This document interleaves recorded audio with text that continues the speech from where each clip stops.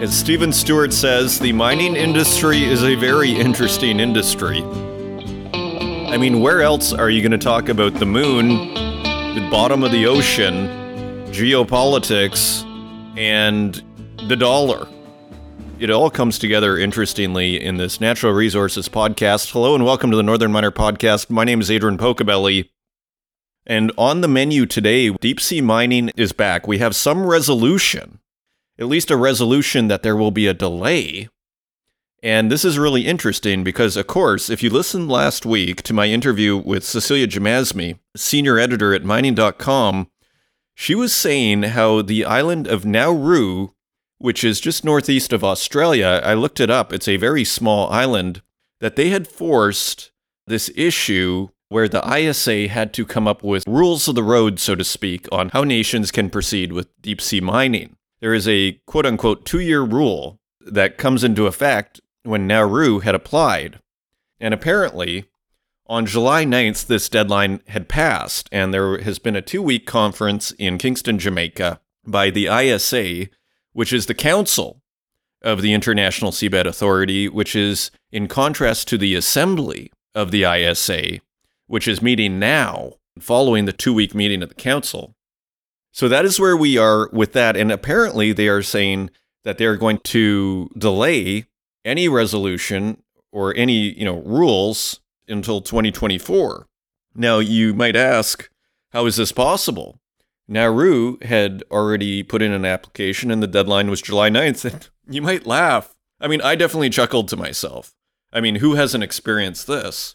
Paragraph 7 of this Reuters article that just came out a few hours ago.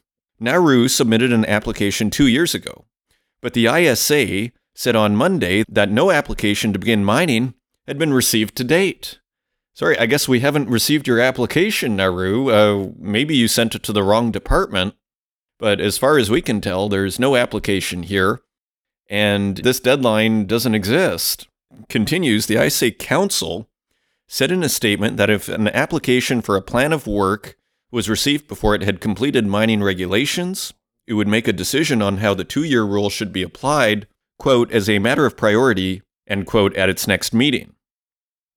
So, kind of a classic bureaucratic move. I mean, it's almost like if you were, applying for a work visa or something in a foreign country, and I'm sorry, we haven't received your application.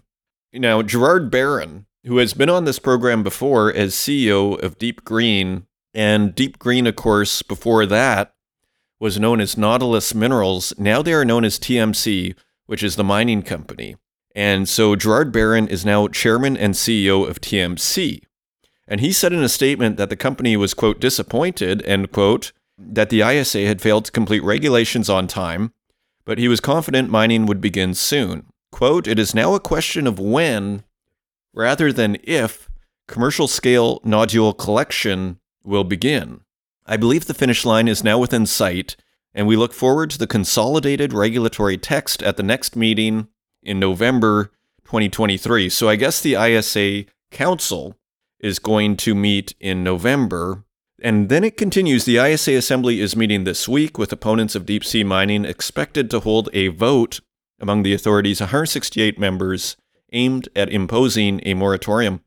So this ISA is quite fascinating to me. Like, it almost seems to me, even though it's a branch of the UN, it almost seems like a mini UN. It's a UN for the sea. I wonder if this already exists for outer space. Because again, what other subject are you going to find the deep sea and the moon and the dollar as part of the conversation? So mining, as Stephen Stewart says, is a fascinating business, and we have a wonderful interview with Stephen Stewart, CEO of the Ore Group, on this week's podcast, and of course, chairman of the Young Mining Professionals Scholarship Fund. It's great to have him back to get a view of both Canadian mining and just exploration in the mining industry in general. Stephen, of course, with the Ore Group, has 7 companies under that banner, and they even have OreCap. I guess it's short for Ore Capital, which is a way to invest and take advantage of down markets. And it's quite interesting for all the interest in metals and natural resources right now. the explorers continue to really have a dearth of capital. They are really lacking funding, and it was eye-opening for me because I would have thought, even in a tough market, with all of the international push, particularly in the West, to secure the supply chain and minerals and resources and battery metals for all we see in the news, it's the exploration companies that are on the front lines of that battle, and they have no money. They have no investment. At least according to Stewart, for, I think he said 75% of these explorers, they have no investment. They are just doing nothing. They can't drill, they can't do anything. So pretty interesting as we try and get a comprehensive view of what's going on here from the EU Parliament down to the explorers in Saskatchewan. So that was fascinating.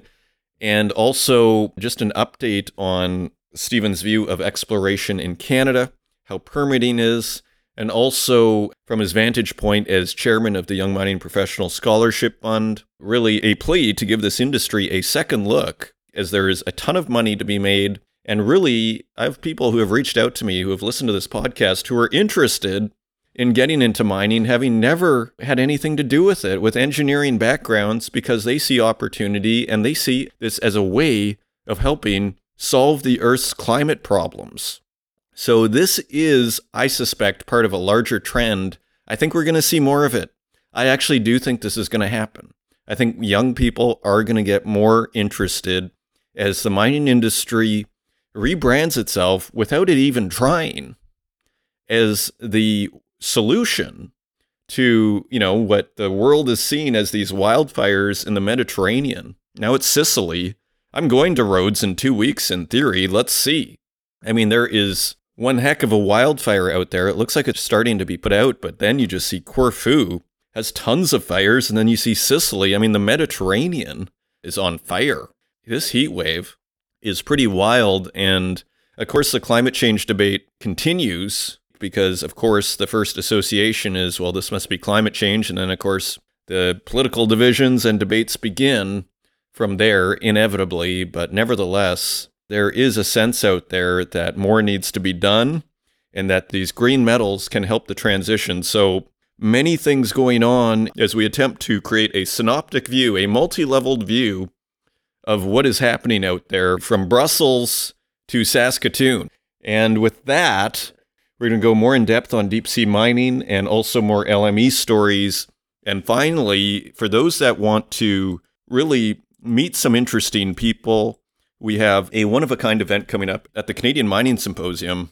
It is October 12th and 13th in London, England, and it features some of the heaviest hitters in the mining industry, including Robert Friedland, Frank Justra, Catherine McLeod-Seltzer, Don Lindsay, Sean Rosen, Randy Smallwood, John McCluskey, and David Garofalo. Just go to events.northernminer.com to secure your ticket, and also if you're interested in sponsoring this unique event in the mining calendar, there are opportunities and there are links there. So a wonderful show coming up. If you want to find us online, you can find us at northernminer.com. You can find us on Twitter at Northern Miner, and on Instagram at The Northern Miner, and on Facebook, LinkedIn, and YouTube, where we also host these podcasts, and wherever podcasts are available, including Spotify, Stitcher, Apple Podcasts, and SoundCloud. And with that, let's turn to the news. Turning to the website, more details on this deep sea mining meeting. This is Bloomberg News. Via mining.com, delegates to the UN-affiliated organization that regulates seabed mining cut a live stream of their negotiations Wednesday and retreated behind closed doors in an attempt to resolve a dilemma that could determine the fate of the deep ocean. The International Seabed Authority missed a deadline on July 9th to enact regulations to allow the mining of deep-sea ecosystems for valuable metals used in electric car batteries. That means the authority must accept license applications from mining companies. But the question of whether it must act and how on any submissions in the absence of environmental safeguards has stymied the Council.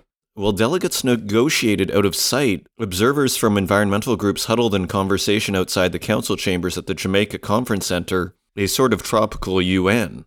Louisa Casson, a Greenpeace campaigner, worries a compromise could commit the ISA to review mining license applications by a certain date, even if regulations still aren't in place. Quote, "It would be outrageous for negotiators here to cook up a deal that sets a start date for this risky industry." End quote. The authority is perhaps the world's most unusual international institution, with extraordinary powers to determine the future of the deep ocean, the world's last untouched wilderness. Pushed by Nauru, a tiny Pacific island nation, and an investor-backed seabed mining venture, the ISA this month is continuing to negotiate regulations that could allow mining to begin. The 1982 UN Convention on the Law of the Sea created the authority to promote the exploitation of the seabed in international waters for the benefit of humankind, while seemingly contradictorily ensuring the effective protection of the marine environment. The treaty also directed the authority to establish the Enterprise, a for-profit corporation, to mine the seabed and share revenues and technology with developing nations. In other words, the authority will regulate its own company. For decades, the ISA had toiled away, out of sight and out of mind, writing rules for an industry that seemed far in the future. This week, as extreme climate-driven heat waves broil the planet's biosphere, the regulation's final details are still being hammered out and could go into effect as early as next year. Now, though, the world's watching. A growing number of the authority's 168 member nations, plus the European Union, are calling for a moratorium or pause on deep-sea mining due to a severe lack of scientific knowledge about the seabed ecosystems targeted for exploitation. The ISA has issued 31 licenses to mining contractors to explore the seabed for minerals, but none are yet allowed to start mining. Environmental activists, meanwhile, are pressuring corporations to pledge not to use or finance seabed minerals lest they have the blood of otherworldly seabed-dwelling critters like Casper the ghost octopus on their hands. For a few weeks each year, Kingston is transformed into a diplomatic hub as hundreds of member state delegates, NGO observers, and mining contractors descend on the capital, whisked from their hotels to the authority's harborside headquarters by a police escort that barrels through city streets, lights flashing and sirens blaring. But escalating controversy has disrupted the authority's clubby atmosphere, where the annual meetings long had the air of a family reunion. Matthew Janney, co-founder of an alliance of environmental groups called the Deep Sea Conservation Coalition, recalls weekend retreats at a Jamaican resort where ISA participants would mingle. Quote, "People really did socialize, contractors dancing with NGOs, NGOs with delegates. Nobody was really taking strong positions on things back then, and the negotiations were fairly easygoing."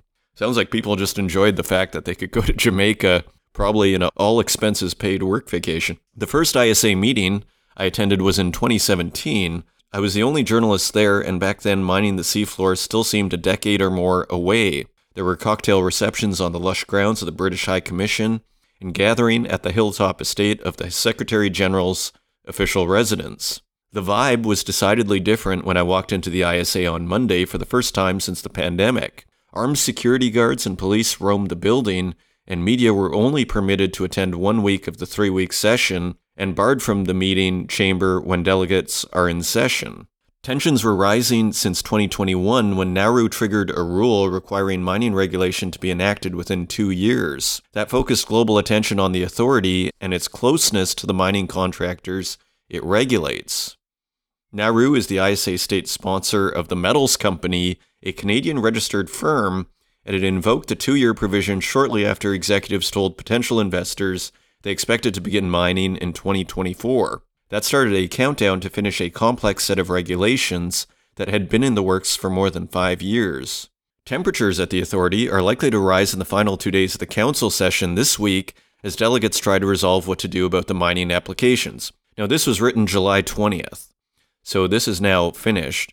At the same time, they're trying to come to terms on regulations that involve everything from setting royalties on mining revenues and how to share them among member states to establish environmental inspection and compliance procedures. The ISA Assembly, which is comprised of all member states, meets next week, which is now this week. Although it is the authority's final arbiter and usually approves the council's decisions, mining opponents plan to take their case to the Assembly's 169 members. Chile, France, Palau, and Vanuatu have submitted a proposal to the Assembly to prohibit the approval of any mining licenses until regulations are enacted. So basically a big official summary of what we have already discussed here, but now we know the story quite well here.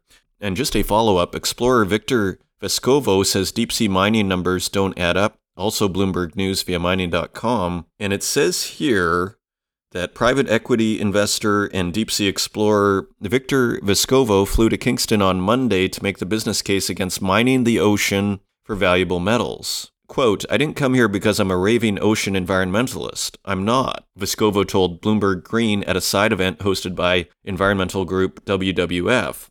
"I'm first and foremost an industry private equity guy. I did the math, and deep-sea mining just doesn't work, as the risks are extraordinarily high." Vescovo in 2019 became the first person to venture to the deepest trenches in the world's 5 oceans, including piloting a submersible nearly 7 miles down to the Challenger Deep. He is also co-founder of Texas private equity firm Insight Equity Holdings. In a talk at the WWF event, Vescovo, sporting a gray ponytail and a black suit, said the technological and financial uncertainties of mining metals thousands of miles from shore and miles below the surface of the ocean have been grossly underestimated. And we have a quote, "It's an article of faith among these mining companies that they're going to make tons of money, that it's just picking rocks up off the sea floor," he said. "There's no just anything when you're at 4,000 meters in the ocean. It is an act of God to do anything at 4,000 meters. Everything breaks, everything is difficult. You're talking about sustained heavy mining operations in depths that exceed the depths of the Titanic." And then they quote TMC Chief Executive Officer Gerard Barron, who said in a statement that the abundance and high grade of metals in polymetallic nodules creates, quote, "very attractive economics." And here's Gerard Barron. Quote, "We will happily rely on our engineering partner Allseas for subject matter expertise, as they've been operating in the deep sea for 37 years, laying pipe in extreme 24/7 production environments for the offshore oil and gas industry. WWF are obviously out of arguments if the best they can do at their sponsored ISA event is put Mr. Vescovo in front of the assembled crowd as their expert." And then this is the counter-argument as well. Mexico's delegate to the ISA Council, Marcelino Miranda, was at the WWF event and told Vescovo, "Nobody in the council is in favor of destroying the ocean. I wonder whether we are fighting the wrong enemy, because actually the enemy right now of the ocean is global warming. Fossil fuels are the real danger, not an industry that doesn't exist yet." And this is what Cecilia Jamasmie brought up last week, this idea of having a balanced approach. Because, as she was pointing out, nobody wants to destroy the ocean, but we may need the metals that are in the ocean because we don't have enough of these green metals, which will help us transition off of fossil fuels. And then finally, Vescovo acknowledged that electric vehicles are important, and then he says, quote, "But do you need to destroy thousands or tens of thousands of square kilometers of the deep sea floor to do it, just as an experiment to figure out what's going to work? I've been down there. I've seen the polymetallic fields, and there is no way to extract polymetallic nodules from the seafloor without utterly annihilating the bottom of the seafloor. It cannot be done." The debate continues here. Continuing on, Hydro says Russian metal threatens LME benchmark. Rusal hits back. This is Reuters. Via mining.com, the London Metal Exchange should reconsider a decision not to ban Russian aluminum from its warehouse network as large volumes are jeopardizing the benchmark status of its contract, producer Norsk Hydro said in a letter this week. And we've been discussing this the last few weeks on the podcast, how there is an extra amount of Russian metal on the exchange, which is lowering the prices. Top Russian producer Rusal hit back on Friday, saying rival Hydro was aiming to destabilize the market for its own benefit. Russian aluminum amounted to 80% of available inventories in LME-registered warehouses in June, compared with 68% in May and 41% in January, and less than 18% last October. While there are no international sanctions on Russian metal, many consumers are shunning aluminum produced by Rusal, which accounts for 6% of global supplies. And then scrolling down a bit, in a letter seen by Reuters, the Norwegian aluminum producer asked the world's largest forum for trading metals to reconsider its decision last November to keep Russian aluminum in the LME system. And the LME replied that it would reflect on relevant government sanctions and tariffs and monitor the market. Quote, "We note that all metals of Russian origin continue to be consumed by a broad section of the market, and we will remain vigilant in respect of this matter." End quote. Continuing on, LME expects more fast-track listings after approval of new nickel brand, and this is Reuters via mining.com. The London Metal Exchange said on Thursday it had approved nickel produced by Kuzhou Huayu Cobalt New Material, a subsidiary of China's Zhejiang Huayu Cobalt, as a list brand, and expects more brand applications in coming months. It is the first new approved brand for delivery against the LME nickel contract since the exchange cut the waiting times for listing as part of its program to revive nickel trade volumes after a 2022 crisis. And we have a quote from the LME, which is again owned by Hong Kong Exchanges and Clearing, which said, quote, "We expect to see more fast-track applications come through in the coming months. Industry sources have said that the fast-track application could help to boost LME nickel liquidity, though it would take more than one new brand to address the issue of nickel inventories in the LME registered warehouses, which are at their lowest since 2007. And for those that are wondering an update on the copper situation, it remains at 60,000 tons. So it actually went quite low briefly about a week and a half ago. I think it was down to 38 or 39,000 tons, so very low. But now it is looking fairly good. I mean, it's continued the trend where there is lower amounts of copper on the exchange, but the amounts that are there are almost all available. In other words, they're not being taken for delivery as of the most recent data provided by the LME, for those that might be wondering. So again, lowest nickel since 2007, fairly low copper inventories, aluminum, we were seeing issues, so it continues to be interesting there. EU courts further controversy by adding mining to Green Rulebook. Bloomberg News via mining.com. The European Union will include the mining of critical raw materials in its Green Investment Rulebook as a priority to ensure the bloc isn't left behind on resources needed to boost clean technologies. Mairead McGuinness, the bloc's Financial Services Commissioner, acknowledged that such a move is likely to draw more controversy for the EU's so-called taxonomy that aims to spur investment in climate-friendly economic activities. It has already been criticized for previous inclusions, such as gas and nuclear. Quote, "We are going to have to do more mining in Europe. We do not want to create other harms, but we also have to be able to say there isn't a world where there aren't some challenges. Everything won't be 100% perfect, but it will be an awful lot better to live without fossil fuels." So, as Stephen Stewart says in this upcoming interview, there are going to be trade-offs here. And the EU seems to be recognizing that, interestingly. And just a few headlines. UAE delegation signs $1.9 billion mining partnership with the Congo. So we just saw a story last week where the US was trying to work with the Congo, and they would just put out legislation where they wanted to minimize the deal-making that China is doing with the Congo. And now the UAE has walked in with a $2 billion partnership. And it says the partnership, quote, "will make it possible to set up more than 4 industrial mines, which should connect the provinces of South Kivu and Maniema," the president's office said. And these mines are rich in gold, tin ore, and tantalum. So the UAE definitely has a pretty good connection with gold. I believe there's a big smelter in the UAE, as far as I remember. And finally, US imposes sanctions on Russian copper producer UMMC. So that is interesting. And another headline here, Chile wants to boost local copper smelting capacity to rely less on Asian plants. So Chile wants to smelt more copper locally, which is interesting.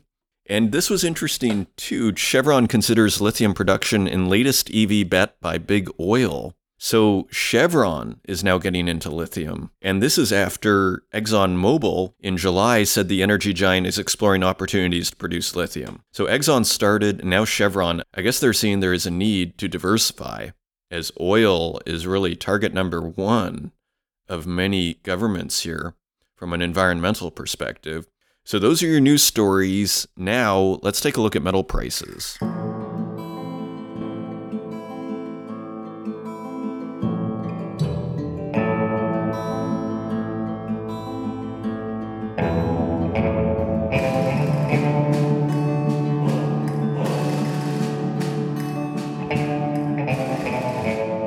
And turning to metal prices, let's just take a quick look at the US 10-year bond. It is yielding 3.91%.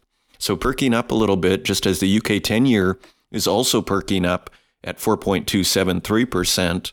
So last week, the US 10-year bond was at 3.76, so it is 0.15% higher than last week. Turning to metals, gold is trading at $1,964.75 per ounce. That is $19 higher than last week. Silver is at $24.59 per ounce. That is 22 cents lower than last week. Platinum is also lower at $959.87 per ounce. That is $18 lower than last week, and palladium is $7 lower at $1,278.65 per ounce. And turning to our industrial metals, copper is a penny lower at $3.83 per pound. Iron ore is $1 higher at $112.51 per metric ton. Aluminum is 2 cents lower at $1 per pound. Lead is a penny higher at 97 cents per pound. And nickel is lower at $9.32 per pound. That is 39 cents lower than last week. And tin is 2 cents lower at $12.93 per pound. Cobalt is unchanged at $15.16 per pound. Lithium is $2 lower at $40.98 per kilogram. And uranium is slightly higher at $55.75 per pound. That is 35 cents higher than last week. And zinc is a penny higher at $1.10 per pound. Zooming out, I would say it's sort of the summer doldrums a little bit, with gold being the standout, being $19 higher than last week. Otherwise, almost all metals are lower, with the exception of iron ore, uranium, and zinc, which are just slightly higher. So sort of an indecisive market here as we approach the end of July. And those are your metal prices.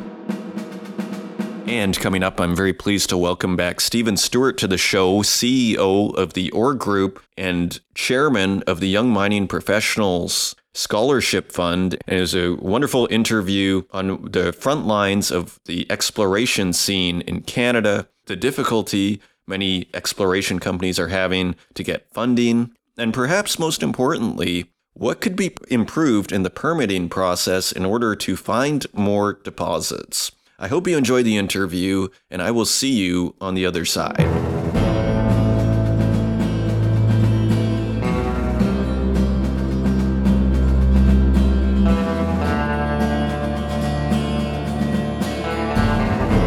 Joining us today, I'm very pleased to welcome back Stewart, CEO and Director of the Ore Group, and founder and chairman of the Young Mining Professionals Scholarship Fund. Stephen, welcome back to the show.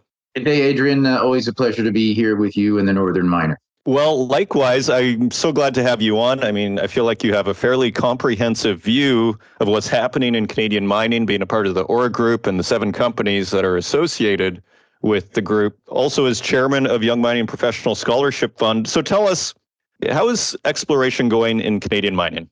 Well, it's good times and there's bad times. I guess that's sort of a summary, but I would say that almost any time, it just ultimately depends on your perspective. I'd suggest that if I was just the CEO of a single company, if that's my full-time experience in this industry, I'd be extremely frustrated, which probably extends to probably about 95% of the individuals and the companies out there right now are frustrated because there is just a lack of general interest in the market, which is unfortunate, but that's the way it is. We're very cyclical and we're very high risk. And accordingly, when you lose that interest, sentiment just goes down and down. So you can deliver good results and you can do good work and you can do exactly what you hoped and said you would do. But when the results come in, you get sold off. And that to me is a difference between creating value. So creating value is delivering good results. And if that's not reflected into the price, which ultimately is your cost of capital and how you raise money for future rounds to continue business, it gets very frustrating. And in fact, to the point where sometimes companies just run out of capital and they wonder, why am I doing this? What does tomorrow bring? I can't pay my people. I can't finance any programs. And then the investors think, well, why am I even invested in this company? And it just snowballs, so on and so forth. And so I suppose the silver lining is that when things overshoot to the negative, they tend to also overshoot to the positive when they turn, and they will turn. So I think it's an incredibly interesting time from an investment standpoint. And so that's That's the good news. I said good times and bad times. And so the good times is that if you come to this market as an investor that hasn't lost a lot of money lately, or fresh capital, or you have a contrarian counter-cyclical approach, incredible. I think that things are available for a tremendously cheap price. So you can get real good value, meaning high quality people projects for cheap prices. You have to be patient because we don't know when the turn is coming. You have to have the ability to identify good people and good projects because the vast majority aren't good projects. And I define a good projects in the terms of the statistical probability of any particular project actually becoming a mine. Mind you, there's ways to make money in this industry outside of attaching yourself to a project that is going to be a mine, but you don't want to do that as a principle. You don't want to marry a project. But as an investor that you want to get in and out, there's lots of ways to make money. So I think, just to reiterate, it's a very interesting time. It's in markets like this how I and my team built the org group. It's been a part of our philosophy to be contrarian and be fearful when others are being greedy, and the inverse. And so everybody's fearful. So I don't think we're being greedy, but we certainly see the time to strike, accumulate assets, again, good assets.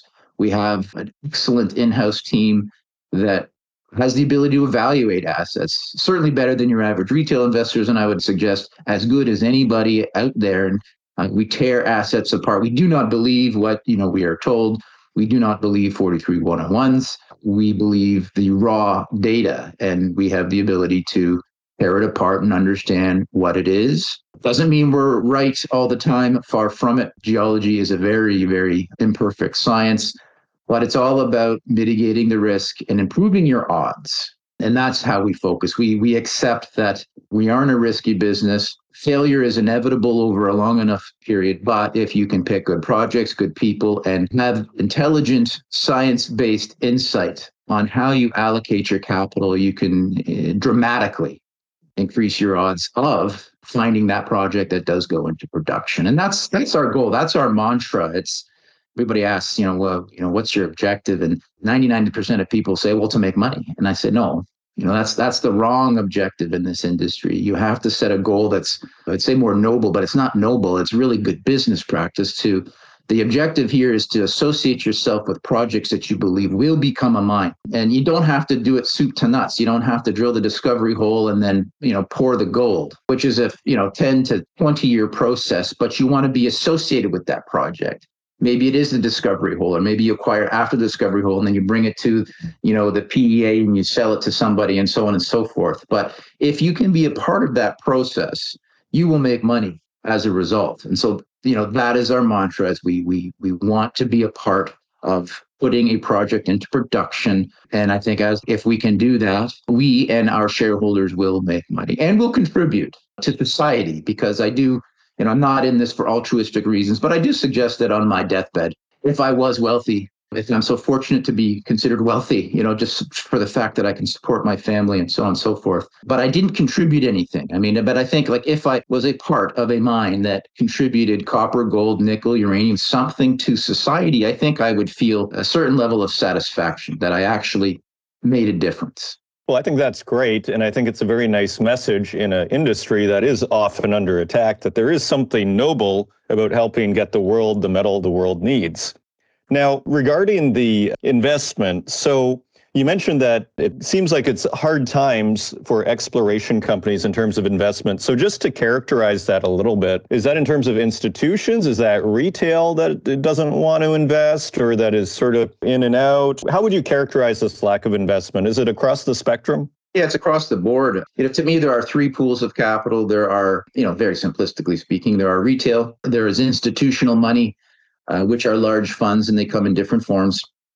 And then there's strategic investment. I would say the strategics should be the greediest right now. I don't see them rip-roaring at a gate like they should be. If I was in control of a $20, $30 billion company, I'd be pretty aggressive right now, be taking risks. However, that group is a little cautious because in the last cycle, define it, the cycle that ended in 2011, 2012, a lot of those guys and gals maybe lost their heads for making ill-advised, with hindsight, ill-advised acquisitions. at the top of the market, et cetera. And so I think this cycle CEOs have been paying that price in terms of deleveraging. I think they're by and large deleveraged, but they're cautious of repeating the same mistakes. I think it's inevitable. I mean, it's just a cycle. I mean, they will ultimately repeat it, but the frenzy has to come back. But they've been cautious. So I think the strategics are there, but they're being cautious. I think the institution and the retail, which I'll classify as just profit-driven investors, they are down by and large. Some of them may have had a win here and there. Have been some wins, but they're few and far between, and so that capital has shrunk. And they're less inclined to invest further and take further risks. They just sort of will wait and see. There are a select group within the retail and institution that are being proactive and taking counter-cyclical approaches, but those again are few and further between. I consider us to be that. ORCAP in particular is a vehicle that we set up specifically to be contrarian and be greedy when the market is fearful. We don't have billions of dollars at our disposal, so we're doing things slowly and surely, and we want to make sure we're being right. But that's the whole mantra, is to seek high value projects that are being priced really cheaply, come in there, make intelligent investments, and then actually just be active as well. We're not passive investors. We want to get involved and make a change at the management, do things at alpha, if you will, and buy good value, cheap, and finance good projects and good people. So that's us, but we're very small. I think that's the approach to take in this market, is to be counter-cyclical, identify the good people, good projects, and get behind them and be patient. Okay, excellent. So just for those people, I mean, we have a lot of students that listen to the program, a surprising amount of new people coming to the program from different industries who just want to learn more about mining. So just to flesh it out a little bit then, so when there's a lack of investment in exploration, the mechanics of this then is, therefore, if an exploration company wants to do a drill program, let's say, and their stock price is low because of a lack of investment, therefore, they can't issue shares, or they don't have people giving them money to make a drill program, this sort of thing. So they can't proceed. Like, is that basically the mechanics of this? Effectively, yes. And I'll break that down in a second. But you touched upon young people who may be listening to your podcast or curious about mining for the first time, and I want to speak to them. We need you in this industry. We want you in this industry. There is a dearth of young people available to us. And I think for all the wrong reasons, because we are too often painted as the bad guy, and that's completely misinformation. Our industry is head and shoulders above many others in terms of the ESG, but we dig holes in the ground. But if you want to have all of the things that are required to live our way of lives, includes iPhones, telephones, cars, heat, housing, you require metals. And so, we ultimately the miners provide the fundamentals for civilization. But there are trade-offs to that, and I think we do those trade-offs very, very well. Unfortunately, the narrative is against us, but it's a false narrative. And so, young people, we need you. It's the most interesting and exciting industry in the world. We're treasure hunters. There's good people, lots of money to be made, and lots of interesting places to travel. So I welcome young people and get involved in the Young Mining Professionals. If you can start somewhere, look up your local chapter there and start there. Now, back to your question, Adrian. It is all about access to capital, and how much of the pie do you have to give away in order to proceed and progress your business. Right now, oftentimes, there is no capital to proceed and progress your business. So it's not just about the cost of capital, which is something that's very important. It's about, is there any capital? And right now, I would suggest for 75% of the companies out there, there is no capital. And so they have their heads down, they're buried in the sand, they're not paying anything to anybody, and they're just sitting, praying, and waiting, which is a terrible strategy, which snowballs on to the negative, and people will just look for the exit at any opportunity. If there's a bid, it'll be hit.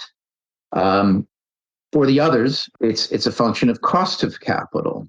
And if your share price is $1, well, you can raise money at $1. If your share price is at 10 cents, the same is true, but it's less dilution, meaning, again, how much of the pie, of your existing pie, do you have to give away to new money coming in? And that new money is what allows you to, in essence, create additional value, drill more holes, publish a feasibility report, etc. And that also has a lot of implications. But this whole industry is predicated on the holy trinity of people, property, and capital.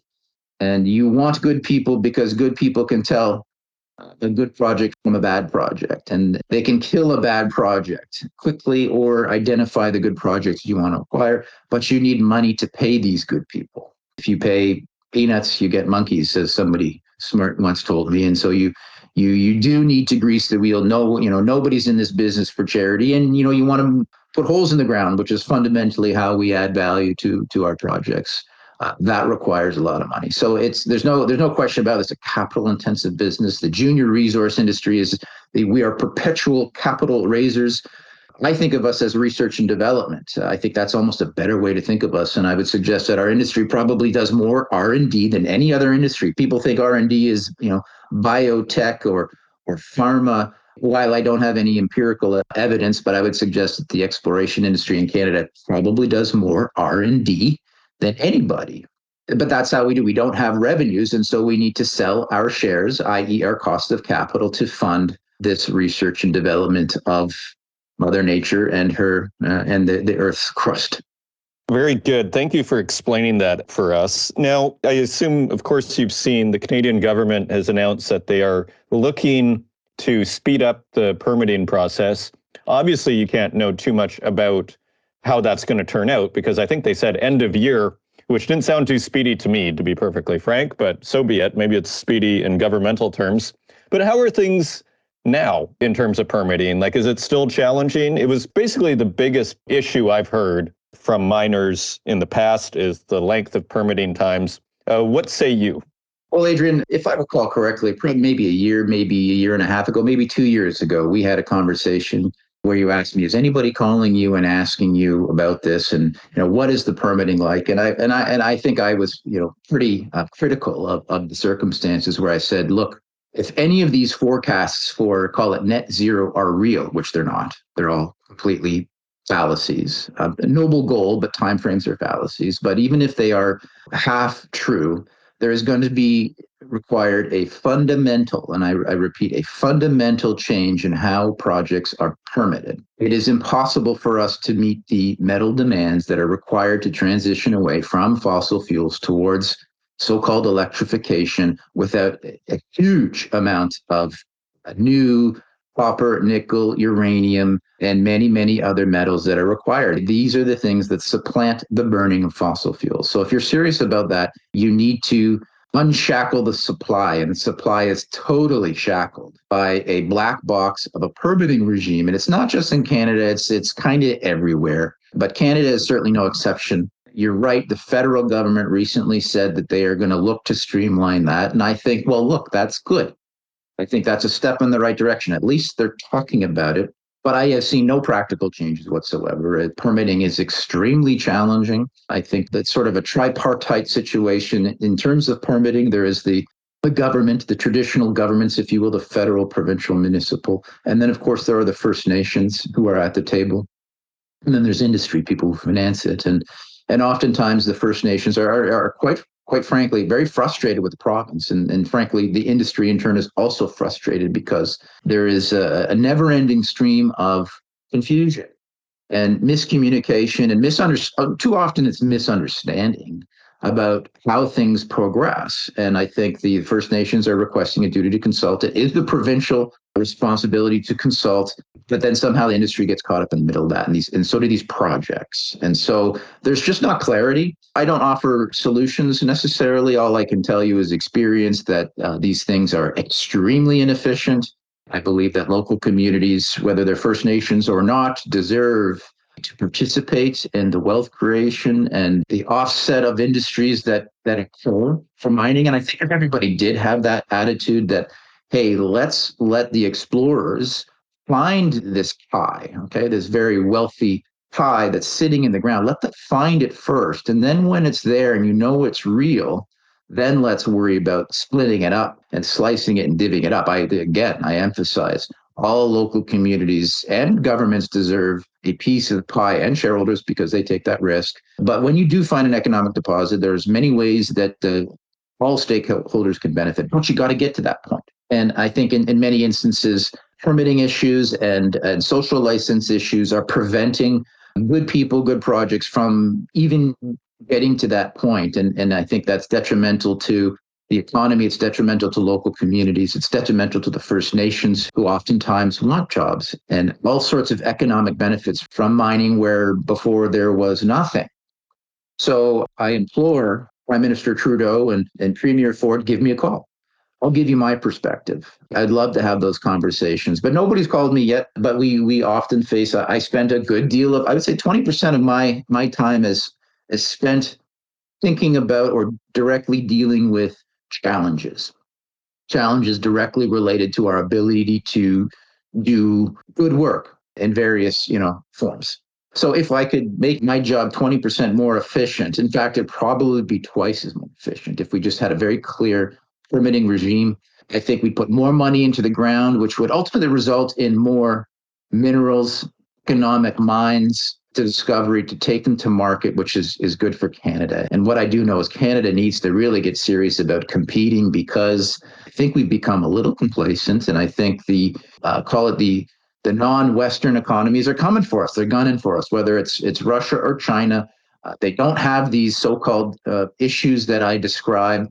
They have a totalitarian regime, which is not. I'm certainly not in favor of that. But what the advantage, if you want to call it that, is that they want to build a bridge. Well, they'll build it tomorrow, and there's no dissent. Okay, and so the positive is that infrastructure, that project moves forward. You can't have that approach, obviously, over the long term. There's other social consequences that evolve out of that. But the point is they're catching up, and Canada has become complacent. And the United States, too, is no exception there. We've had it so good for so long, and we are as wealthy as any society has ever been in the history of time. And we think that can't end.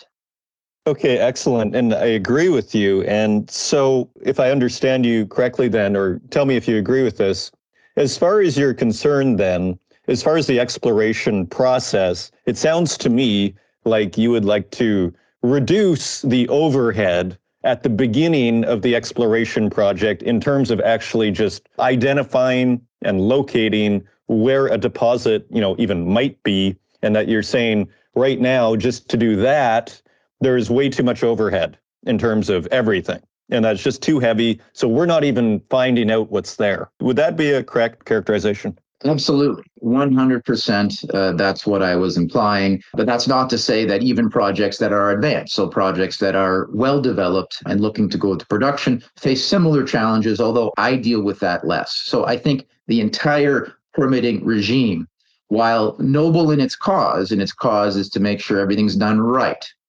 And I think everybody wants to do things right because that's good business. Nobody wants to pollute. Nobody wants to do anything bad, although under the exception that everything has a trade-off. And we know how to do it well. That's the thing. It's like we don't operate like we did 100 years ago when the slag was dumped in Lake Simcoe or wherever it was. It's just we don't do that anymore. There are closed loop systems. There are accidents. There are industrial accidents. We'll never avoid that. But we know how to mine properly, and never perfectly, but we do things quite responsibly. So I think that the permitting regime needs to have these checks and balances, but also needs to consolidate. There's, I think, if you're going to take something to production, there's hundreds of permits. I mean, I don't want to say there should be one permit, but I mean, effectively, it should be, one permit. There should be one regime at the government level that coalesces everything. And that's including the First Nations and the local communities who are not necessarily First Nations. They should have a say too.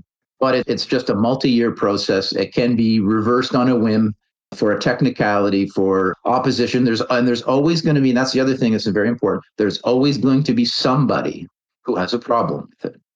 And we are never going to please everybody. And we have to stop that mentality. I think that's sort of not to pontificate, but everybody is trying to please everybody these days. And all it's doing is pissing everybody off. So it's the exact opposite effect. So we have to accept, again, these trade-offs. We have to accept that some people aren't going to be happy, but for the greater good and for our health of the economy nationally and competitive internationally, we need to develop our mineral projects. And Canada, that's the other thing. Canada is just absolutely well endowed with phenomenal resources, from oil and gas, which is still very much a thing and will likely be a thing, until I'm dead and buried, but also call it these transition metals and of course gold. So Yeah, very fascinating. And it's interesting you mentioned oil and gas. I mean, tell me what you think about this as we're sort of wrapping up here. But do you find that the same thing is happening in kind of mining as oil and gas, in the sense that I think you were saying earlier, companies got burned in the last 15 years, let's say, by overextending themselves, overpaying for projects that didn't really go anywhere. And I think you saw the same thing happen in oil and gas. And now these bigger mining companies, the shareholders are basically saying, we just give us the money back. We don't want you to spend a whole bunch of money. And so it's feeding into this kind of chronic underinvestment. If anything, it's making it worse. Do you have any thoughts about that? Well, I do think there is an underinvestment in oil and gas. There's an underinvestment in hard rock metals as well. That's exactly what we're seeing. And then I think that, to go back to what we talked about at the beginning, this overshoot of negative sentiment tends to lead to an overshoot in positive sentiment, which is an exact parallel of what you're talking about here. Is the underinvestment will lead to an overinvestment. So that is what's on the horizon, which is great news. We just don't know when, and we don't know when we are going to get back to looking for and developing and progressing these projects. But I think the hard reality is we're going to need them. Both oil and gas. We need oil and gas. I'm going to go out in my car and I'm going to go to the grocery store, and my car runs on oil and gas, and so does the airplane, and so does the plastic in your earphones. I mean, so to suggest that we don't need oil and gas is quite naive. And the same for metals, which are the building blocks of our society, and still an important part of these transition metals, which is a theme. But there's no question that we need more of them. And I think also the final point I'll say is where we get them is becoming more and more important. So call it the geopolitical issues. We are going to be a lot more cautious about doing business with the DRC, the Chinese, all these places that are deemed less than desirable because of human rights issues, but also logistical issues. COVID showed a lot of weak points in the global supply chain. You can't be so sure you're going to get toilet paper from the grocery store, let alone the nickel that you require for various widgets. So I think that brings into question and focus the importance of metals and mining on our continent, more specifically within Canada. Canada is very well positioned because it's at the doorstep of the world's largest market. And I do believe that productivity and infrastructure, call it the manufacturing industry, out of necessity is going to be reinvigorated over the next 10 to 20 years. On this continent, we're going to be seeing reshoring of all the stuff that was offshored for, again, probably geopolitical reasons. And the mining industry is going to want to feed that supply chain with all of our precious and base metals. Final question. Please tell us what is coming up on the Young Mining Professional calendar. Where are we in the calendar? If people are interested, when and where, what should people do? So there's really two aspects. One, I encourage everybody to go to youngminingprofessionals.com. There are chapters on 6 continents. Every chapter has all sorts of amazing events. Here in Toronto, I believe we're having Tony McCooch, a very well-known guy, friend, who's coming to speak. I believe it's in September, October. That's the latest event for Toronto. And in terms of what's closest to my heart, where I spend most of my time, is the scholarship program. We have about $225,000 this year we are giving away to students. If you go to ympscholarships.com, they're all listed there. It's to promote young people to come into this industry, but also further their education in the natural resource sector. There's 45 scholarships. It's easy to apply. And we love giving the money away, and we have a lot of great sponsors. And if there's any sponsors out there that want to create their own scholarship, we customize it, and we work with you to develop a program that makes sense for your business. So irrespective, check Young Mining Professionals out. It's a great way to get involved and get into the industry. Stephen Stewart, CEO and Director of the Org Group and founder and chairman of YMP Scholarship Fund. Thank you for joining us and sharing your insight once again on the Northern Miner Podcast. Thank you so much, Adrian.